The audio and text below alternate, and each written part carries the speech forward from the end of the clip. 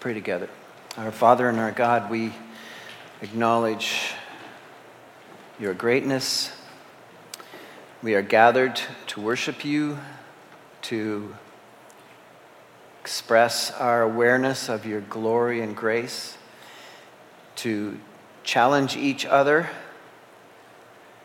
to serve you with wholeheartedness and passion. And our Father, we are grateful this morning for the gospel of Jesus Christ, the good news that men and women can be made right with God, can have sins forgiven, a relationship put in place for all of eternity with the God of creation. And so, Father, it is our desire to turn our attention right now to your word and to sit and hear attentively what you have to say to us and the implications of your truth for our lives. Would you enable us by the power of your Spirit to welcome your truth and to live it out in our lives, I pray in Jesus' name. Amen.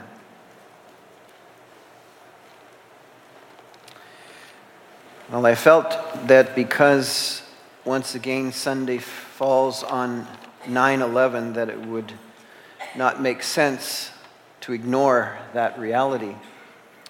But as I was thinking about it, basically anyone under 30 years of age doesn't much know what I'm talking about.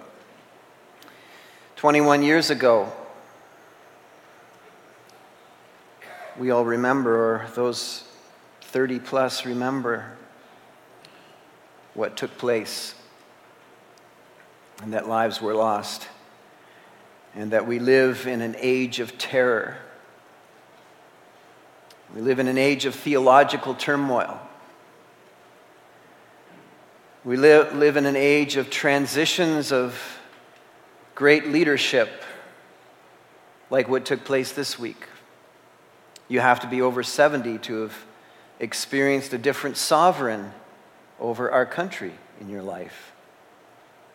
She truly was, Queen Elizabeth truly was a defender of the faith in her life. And we wonder what's next for us in the transition to another generation.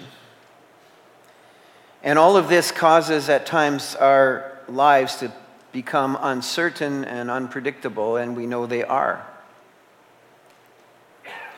And all of that is true. But over against all of the uncertainty and unpredictability of life and the sorrows and challenges that we face based on circumstances and all of that, over against all of that and the memory of 9/11 and all of the sorrows is the supremacy of Jesus Christ for the believer. That we understand the greatness of our Lord. If you remember, and I remember it well, in fact, 9/11 was the first day that I started working here at Calvary. And I remember everything about that day. Where I was, what I was doing, who I was with. And if you remember, for a brief moment, following that, the aftermath of that great tragedy in New York City on that sunny Tuesday morning, we all wondered if the insanity of the world had finally caused a spiritual turning point. Because churches were full. People were very conscious of life and death, and there was a seriousness that fell upon North America, at least, for a brief, shining moment. And then everything went back to the way it was. And in fact, over these past 21 years, we are further and deeper away from spiritual excellence than ever. And I think all of us wondered over this last couple of years, when the uncertainty of gathering was foisted on us. Maybe we won't ever be able to be together again. And oh, won't we Won't we be glad when we can be together? And won't we never take this for granted again? Won't the churches be full? Because we will be reminded that it can be taken away from us in an instant.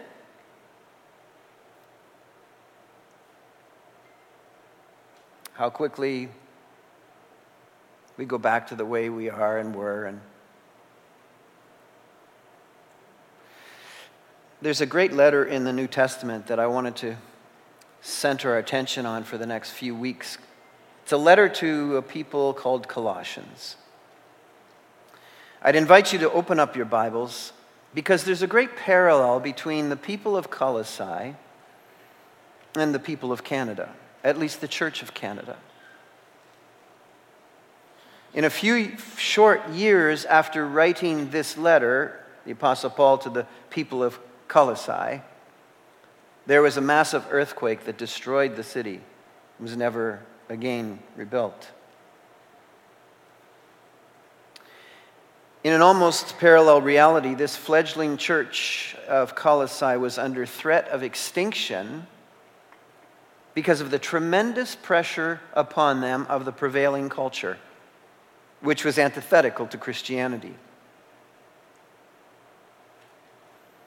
In fact, Paul gives us a hint, which we'll save for another day in terms of mining its implications, but he gives us a hint in the second chapter in verse 8 when he talks about, see to it that no one takes you captive through hollow and deceptive philosophy. So what was the issue for the early church, this fledgling brand new church? It was deceptive and hollow and deceptive philosophy that depends on human tradition and following the science rather than Christ. So it doesn't say that in my Bible. The Bible says basic principles of the world, right? Basic principles of the world? Yeah, we're going to find out in a few weeks. In this case, modernizing that phrase would be following the science.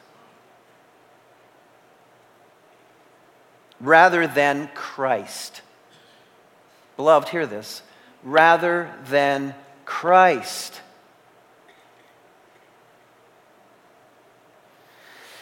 Andrew Breitbart writes this: politics is downstream of the culture.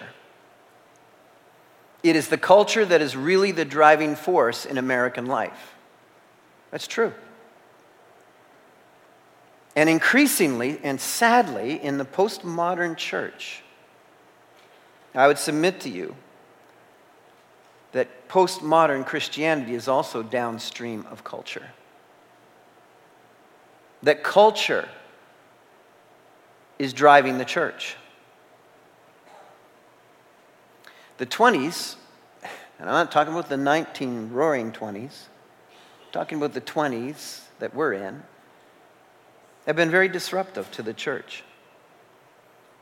Years of social and moral, years of erosion of social and moral excellence has been eroded by decades and decades of relativizing truth. And we're now seeing it in almost lightning speed come upon us. And the degrading effect of that, the disruptive effect of that in the church. So how are we to handle the attacks of the encroaching culture, which we know is upon us? The attacks on what we believe. And that's why I believe God has led me to lead you into Colossians for the next while. I just feel in my heart that we need a reset in our hearts on the supremacy of Christ. It seems to me, coming off of our Sermon on the Mount, we need to be reminded of who we are and what we have, and who our great Savior is, and what He means to us, and what we have, and all of that, to just sort of regather ourselves and re-solidify who we are. So how are we going to handle this? Some are proposing a call to arms. The church at war. I don't know, as I read my Bible, I think there's only one last war. In Revelation 19, where the great rider on the white horse comes back and destroys the godless nations with the word of his mouth. That strikes me as the last great war. Until then, we carry on. So I'm not there.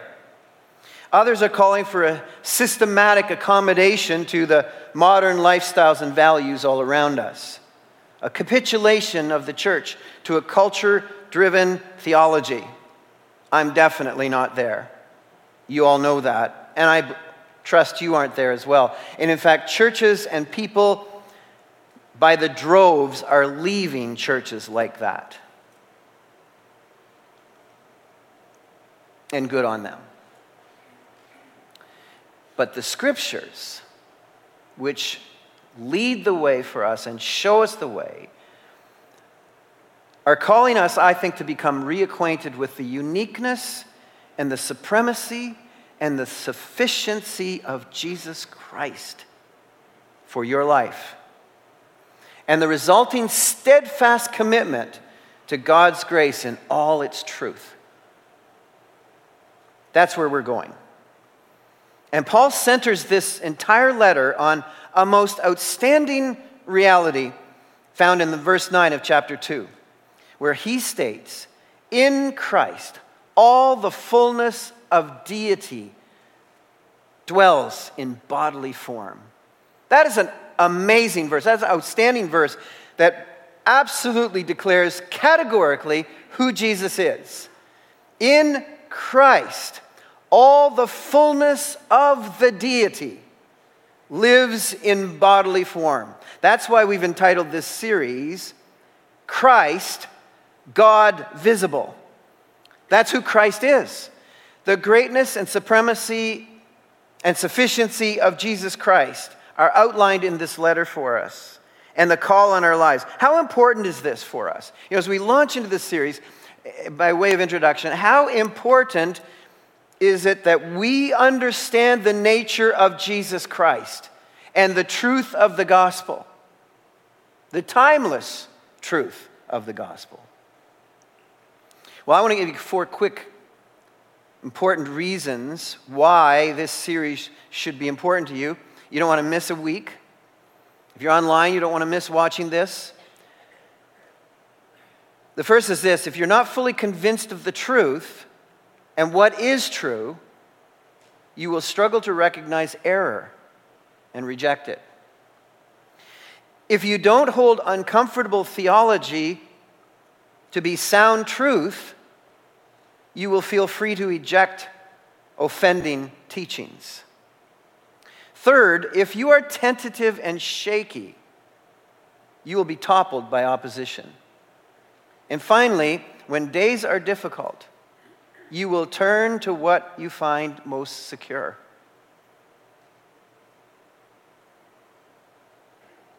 Our world medicates itself on human solutions and human chemical solutions and other things. But God's people who live in this fallen world, who live with all kinds of difficult circumstances, are called to a higher call and can and must live with a higher security in Christ. So let's dive into the text. It's Colossians chapter 1. One look at the first 8 verses this morning. By the way, if Paul were writing today, he could very easily have written this letter to the church in Oshawa or in Durham or in Canada. So as you read this, when he locates it, the church at Colossae, in your heart and in your mind, think about the church in Oshawa at the corner of Ritson and Roslyn. He's writing to us. He's writing to you this morning. This truth endures. And I trust will be an immense encouragement to you today, as it has been to me in preparing to talk to you about it. Paul, an apostle of Christ Jesus by the will of God, and Timothy, our brother, to the holy and faithful brothers in Christ at Colossae. Grace and peace to you from God our Father. We always thank God, the Father of our Lord Jesus Christ, when we pray for you, because we have heard of your faith in Christ Jesus and of the love you have for all the saints, the faith and love that spring from the hope that is stored up for you in heaven, and that you have already heard about in the word of truth, the gospel that has come to you. All over the world, this gospel is bearing fruit and growing, just as it has been doing among you since the day you heard it and understood God's grace in all its truth. You learned it from Epaphras, our dear fellow servant, who is a faithful minister of Christ on our behalf, and who also told us of your love in the Spirit. This is the word of God. So from the first couple of verses, there are some powerful truths delivered to us to encourage and strengthen us in difficult and challenging times. Circumstances are difficult for you. It answers questions like, who are you, says who, and what do we have? Now look at this with me. This is so powerful. Paul says, to the holy and faithful brothers. Addressing us this morning, to the holy and faithful brothers. And you know, brothers means brothers and sisters. It's a title, a relationship with God. He's actually saying here the word saints. Holy and saints is interchangeable when you translate it into English. He's talking here about being saints. Saints, meaning set apart to belong to Christ. Now embrace this for yourself this morning. You have been set apart to belong to Christ, a saint. Now that word means a special moral quality about you, but it primarily is talking about who you really are, how you can be addressed, the title that you have. You are a saint.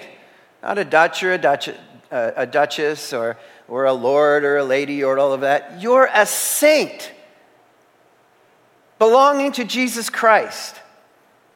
Now, this was particularly significant to this group of people because at the time of the writing of this was, as I said, a brand new church of Gentiles. But there was a very large community of Jews that lived there as well, who were part of the diaspora, it was scattered throughout. And they were not accepting of this new group of people called Christians. And part of the challenge that was going on, and as we find out later on, is how insecure they were being made, how insecure the Christians were being made to feel by the Jews who would not accept them and were rejecting them and were calling them back to Judaism. And when Paul sends a letter and calls them saints, we need to understand that was a title that was reserved for the Old Testament people of God. So the Jews were of the mindset that they were the only saints in the earth. When they were to read this letter and find out that the Gentiles were saints of Christ, for the Gentiles, this was an immensely and profoundly encouraging statement that by God's direction in Paul's life, who is writing us this letter, God is accepting us as called the people of God, the saints of God. It was very encouraging to them. So they were set apart to belong to Christ, and by calling them faithful, they were doing it. They were living it out. They were living for Christ. And this was a great commendation for them. But notice they were also called in Christ. Literally, it should say in Christ in Colossae. So the location, the place where they lived was Colossae. But the real location of their lives, what really defined them and their identity was that they were in Christ. And we've talked about this before over the years, of the greatness of that title, to be called in Christ.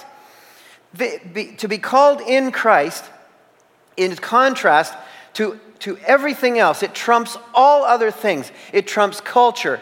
It trumps ethnicity. It trumps heritage. It trumps location. It trumps the country you're from. It trumps the lineage of your family. It trumps all other gods. Being in Christ trumps all other things. And this is how they were being described. It defines who they were. You may be into many things, but this is the most destiny-determining in possible, is to be classified as in Christ. And then, of course, who says this? Well, it's Paul. Wait a minute. The guy who was murdering Christians just a few years ago? Yeah, that Paul. I find it fascinating as he opens up this letter and says, Paul, an apostle of Christ Jesus by the will of God. Now, this is probably about 20 years after the crucifixion of Christ. So roughly the period of time since 9/11 took place, roughly. And as I said before, I remember every single thing about it. And so do many of you. When Paul says Christ Jesus, people reading this are like, you mean the man who was crucified and died? That Jesus? Yeah, that Jesus. I was there. I was part of that. I know about his death. And here I am writing on his behalf to say, follow him, the living, risen Christ. Now, here we are 2,000 years later. None of us have been there. But when Paul is writing this, the one who formerly killed Christians, murdered Christians, is now a poster child for the transforming work of Jesus in his life, who is now a faithful servant, encouraging people all over that part of his world to follow Christ. That Christ. Referring to that Jesus, who he knew about 20 years before. And he talks about his testimony to the Galatians in Galatians chapter 1. Galatians chapter 1, verse 15 and 16. Listen to how he puts it. But when God, who set me apart from my mother's womb and called me by his grace, was pleased to reveal his Son in me so that I might preach him among the Gentiles, I did not consult any man. Wait a minute, again, is this not the man who was killing Christians? Yes. But he was set apart from his mother's womb to be called by the grace of God to become a servant of the living Christ. I want to pause here for a second to encourage. You may have dear family members or friends, people you've been praying for years who are not following Christ, don't know Christ. There was a time when Paul didn't know Christ, wasn't serving the living God. Yet, he was on the mind of God and in the heart of God. And the plan for him was to know God. And we have every reason to continue to be encouraged by people around us who don't know the Lord, who might be the same as Paul, called from their mother's womb to someday serve the living Christ with a passion. If Paul, the murderer of Christians, could one day serve Jesus Christ, then yes, so could one of your family members or one of your friends who you've been burdened for years and years. So beloved, don't give up on praying for those around you who don't yet serve Christ. So who says so? Paul says so. By the will of God, to testify to Christ Jesus, the man who was recently crucified, but was raised from the dead. And I have seen him, Paul says. I have seen him. I'm an apostle. Apostles had to have seen Jesus. You couldn't call yourself an apostle unless you had seen Jesus. He encountered Jesus himself. I've seen the man who died and is risen again. I've seen him. And my little buddy, Timothy, is corroborating what I'm telling you.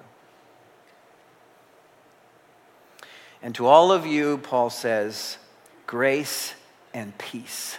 May God's undeserved favor rest on you and his perfect peace keep you.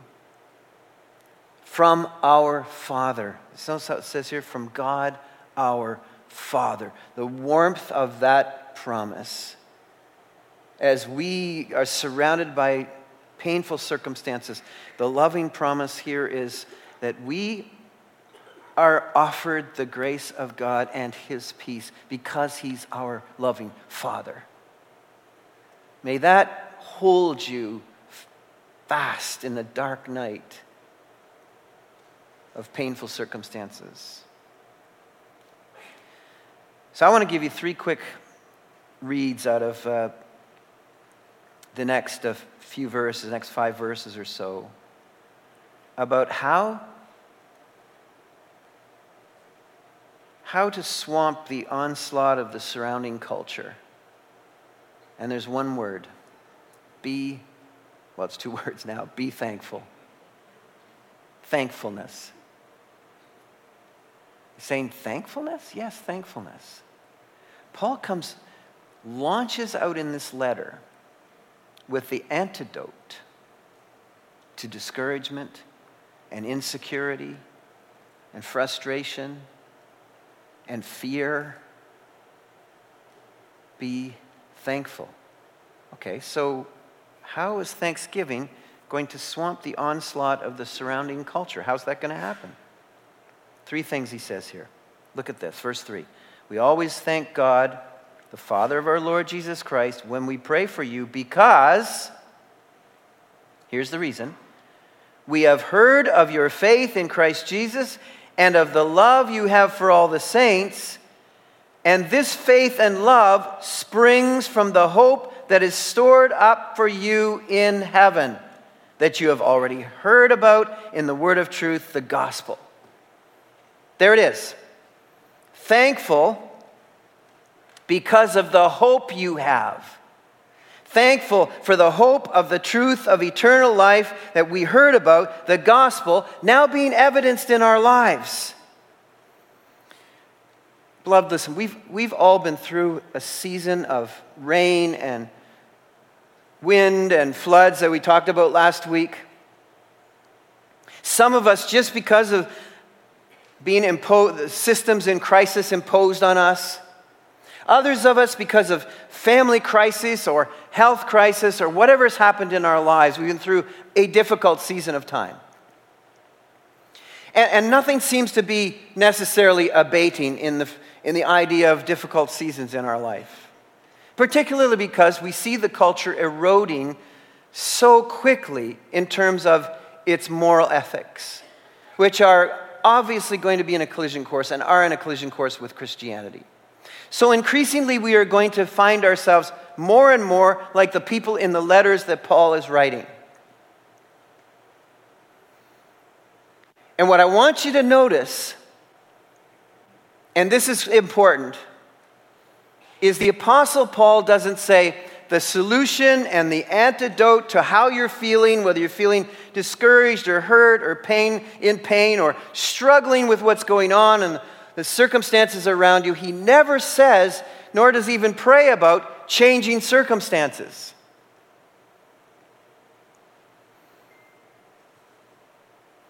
The circumstances that are difficult in your life may never change this side of eternity.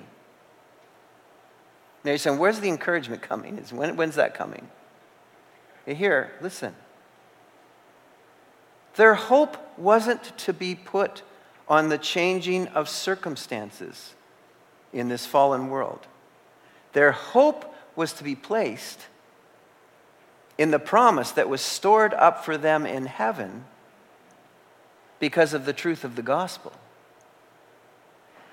Our hope is not in the changing circumstances around us, because they may not change.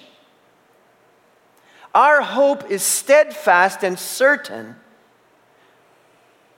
in the promise that Jesus Christ has made to us to keep us to eternity, to be with Him. The promise of what is stored up for us in eternity. That's what the hope is. What's stored up for us in heaven, where moth and rust and troubles and circumstances and people can't get at to ruin it and take it away and destroy it. That can't be taken from you. That holds fast. In a little while, the writers of Scripture say, in a little while, the pain and suffering and persecution and trouble may go on, but in a little while, in comparison to eternity, in a little while, that hope that's stored up for you is going to be your reality and experience for all eternity. Now think about it, beloved. What hope do people have who don't know Jesus Christ? What hope do they have? The only hope that people have who don't know Jesus Christ on any given day is that somehow the circumstances in this fallen world will somehow, in some way, in some lucky way, fall in their favor. That's it. That's all they have. That somehow this fallen world will turn in their favor. That's it. On the other hand, Paul says, we, as those in Christ, saints of Christ, in Christ, under the grace and peace of a loving Father, are kept for eternity by what is stored up for us, by what Jesus Christ paid for with His blood, that we might have salvation for all eternity, that we might move from death to life and be with Him forever.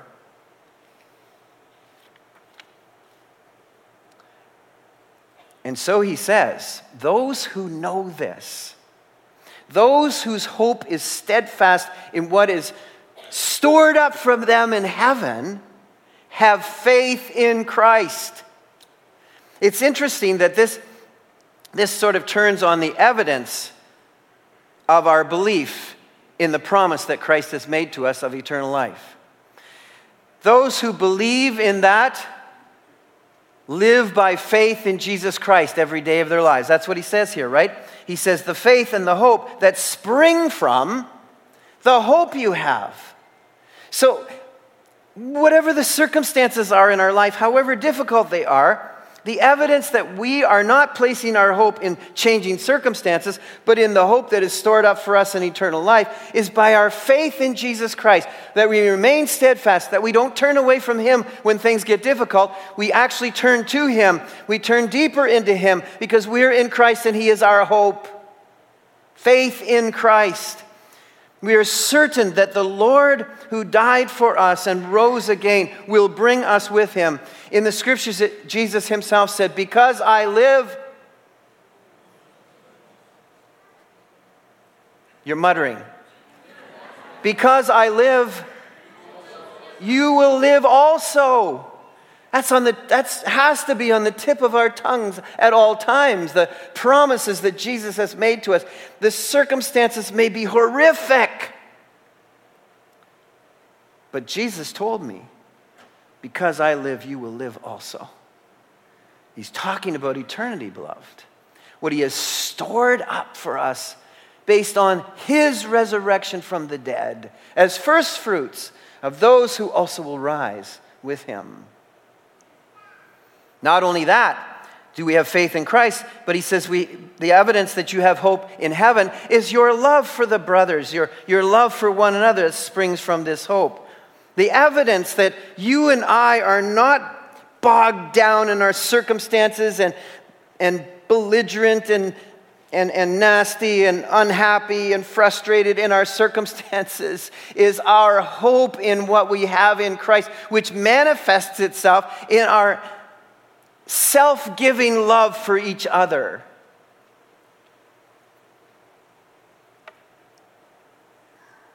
We love the saints steadfastly. It's not natural, it's supernatural. In fact, at the end of verse 8, it says, this love in the Spirit, it is a fruit of the Spirit. It comes from the fullness of the Holy Spirit at work in our lives to love one another. This love knits us together in a profound and powerful way.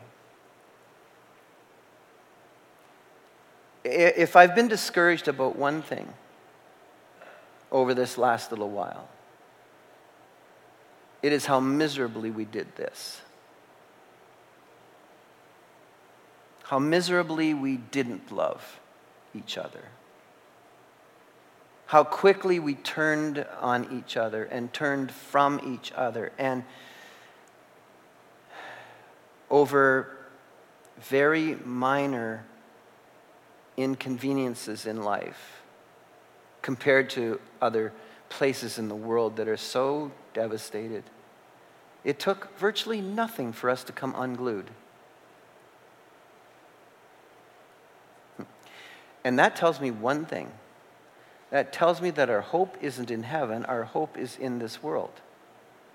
That's why we turned on each other. Our hope was based on our circumstances. Our hope was based on our comfort. Our hope is based on what we have. Instead of what we have in heaven. Instead of what we've been promised. Instead of who we're supposed to be. Instead of the example and advertisement we were supposed to be to the world. That look at these people. They're so different from us. We weren't different at all. In many cases, we were leading the way. How simple, how little did it take for us to pull apart from each other and move on from each other? Now, I understand if the Lord geographically moves you, we move on to somewhere else. That's how it happens. But to be in the same geography and move away from each other because we were slighted somehow? Because our skin is so thin? That's all that it takes? That's how strong our love is for each other? That's how bonded we are with each other in Christ, is just a little bit of disagreement? I don't know how your family operates, but I'm constantly disagreeing with my kids. Or maybe I should put it another way. They're constantly disagreeing with me. We have some great drag them out, arguments or discussions or whatever you want to call them.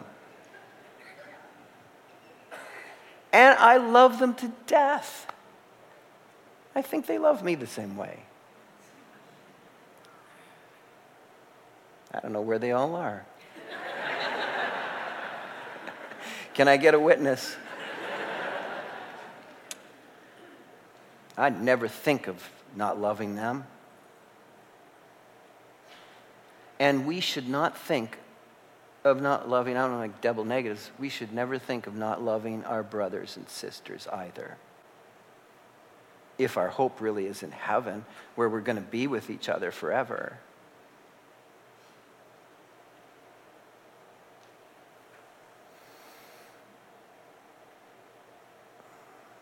We are knit together to bring each other benefit. And the world is to notice. I'm sure the Lord's going to give us a do-over. I kind of just feel it. Because it's going to get worse, not better. So we failed, in my opinion, in the hors d'oeuvre. We better not fail in the main course. Because we're going to be all we have. We're going to be all we have. And he's thankful, secondly, for the glorious results of the gospel. Look at that has come to you. The gospel has come to you all over the world. This gospel is bearing fruit and growing, just as it has been doing among you since the day you heard it and understood God's grace in all of its truth. The gospel, the glorious results of the truth that a man or a woman can be made right with God. People who were sinful and wayward and eternally doomed and eternally damned and dead can be brought to life through Jesus Christ. This truth, this glorious gospel. Why is it glorious? Because it comes from God. It's His good news. Why is it glorious? Because it changes lives. Why is it glorious? Because it rescues people from sin and makes them alive in Jesus Christ. Why is it glorious? Because it brings glory to God. In all of its manifestations, God made a way. And as long as human civilization exists, this unchanging truth remains, that Jesus Christ died for sinners, and we are sinners. And He rose again to rescue us from death and enable us to repent and turn to Him and trust in Him as the only Savior and the only Lord and the only way to God. And that truth will remain as long as humankind are here. And people need to hear this glorious gospel. And the reach of the gospel is so exciting and glorious. Paul's noting it's reaching all over the world. If this thing didn't catch on, maybe it's not true, but it has caught on. I mean, it is reaching all over the world. It isn't localized. It isn't tribal. It isn't a cultural phenomenon. This is a human thing where God rescues people because they're people.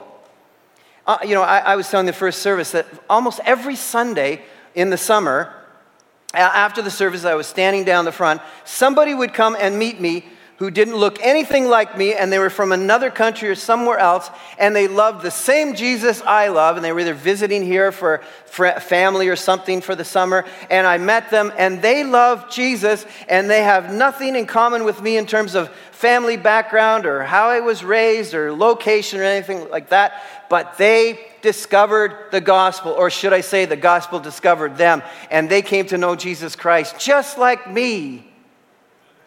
And that's the glory of the gospel. It reaches the world. Other religions, the other major religions of the world are tribal and localized. Islam is virtually a part of the world religion, a localized part of the world religion. Judaism is a localized to the Jews religion, pretty much. Hinduism is a localized religion pretty much to the Indian people, and some spread of that. Buddhism is a localized cultural religion. But Christianity is a global religion. Christianity reaches people of every race, every ethnic, every tongue, every language, every skin tone. Everybody, everywhere in the world is reached by the gospel. It's reaching, Paul says, all over the world. And it is. And increasingly, our church is looking more like all over the world as well. Praise God. It's a testimony to us as we look. We get to look around and have a visual now. We didn't get a visual very, very much in the past. But now we get to look around in the visual and see this is actually true. Yes, the gospel's spreading all over the world. And it's doing life-transforming work. It's bearing fruit and growing.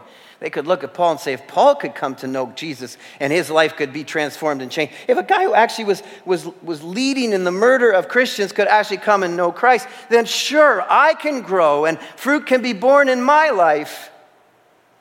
I'm not too far gone. I haven't, my background isn't too bad that I can't actually be changed by the living Christ and live a different life. Regardless of your background, regardless of what's happened in your life, Jesus Christ changes you from the inside out. Paul is a living testament to that. Christians don't just know differently or think differently or believe differently. We live differently because the Holy Spirit changes us to live differently. And Paul testifies to that. And let me wrap this up by answering the question, so how does this happen? How can we be thankful for the hope we have? How can we be thankful for the gospel that we received? We're thankful because we are thankful for the one from whom we learned the truth. Paul says that Epaphras brought this to you. Epaphras, Paul had never even been to Colossae. Epaphras had likely visited Paul while he was spending 3 years in Ephesus doing ministry. For those of you who don't know the orientation of this, look at geography. Colossae is like this central Turkey. And Ephesus is out on the coast. This is the location in the world. He went there and he learned the gospel, the good news from Paul. And he took it back to his people, and his people responded, and a church was growing. And Paul writes here and says, it was Epaphras. You learned it from Epaphras, our dear fellow servant, who's a faithful minister of Christ. I paused as I was studying this, and I thought, you know what? I got to be thankful, and I got to think about those who built the gospel into my life. Who told me about this? Who built this into my life? And I heard it and I understood it. That's what Paul says here. Since the day you heard it and understood God's grace, you understood that God shed or showered his undeserved love upon you by sending Christ to die for you, that you might be saved from your sins. Who told you that? Who's the person who did that? Be thankful for that person. I'm thankful for all the kids who heard the gospel this summer. Think of all those lives that heard the truth about Jesus Christ. Their whole lives are ahead of them. The servants of God who told them the truth. Who are you telling? Who are you? Who will someday thank the Lord for you because you told them? They heard and they understood because God enabled them to understand. Faith comes by hearing, and hearing by the word of Christ. And who's going to deliver that word? How can they hear unless they have someone telling them? How can someone tell them unless they go to them? They're not going to come in here. They may. God has led people in here and they've got saved. But most will not. We go to them. How will they hear unless we go to them? They heard. Fellow servants, submissive to God, a servant. That's who we need. We need lots of servants here. We have a big ministry coming ahead of us in this new season, and we need servants, God's people who will be servants and fellow servants of each other and say, I want to tell people, I want to take what God has given to me and I want to tell other people about it. I want to tell kids, I want to tell young people, I want to tell older people, I want to tell people about Jesus, and I want to help out. How can I do that? And he talks about not only fellow servant, but faithful ministers. Faithful to what? Faithful to the truth of Jesus, the gospel of Christ, the unchanging message. Beloved, everyone, every human, in every custom and in every setting, from every home, no matter whether a good home or a bad home, hard, troubled home or not, needs a way to God. They need to know. They need removal of guilt. They need their brokenness to be made whole. They may need their purposelessness to be given purpose. They need the fact that they're dead to come to life. It's a universal issue of the human heart. And the fear of death itself is common to all men, all women. And Jesus Christ alone, and the promise of life forever, with no sin, no more sadness, no more sickness, no more discomfort, no more pain, no more horrible circumstances, no more death, is stored up for us in heaven. That's a promise. It's a done deal. It's there for you. Now, go and tell others the truth of Jesus Christ. Our Father and our God, this morning, I just thank you so much for your amazing gift, because it's grace, of the gospel. The glorious gospel on a 9/11 day. The circumstances around us, oh God, are not incredibly encouraging. But what is stored up for us in heaven is kept by the power of the living God. Our salvation is there.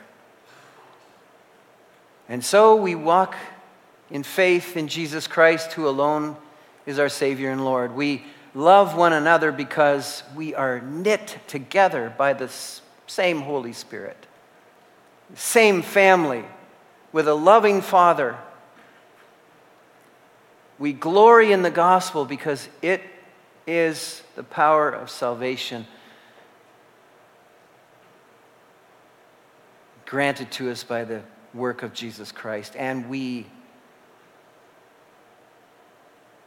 are grateful, O God, for every faithful servant that built into our lives this truth that we heard and you caused us to understand, and now we live in confidence and security with great hope and thanksgiving because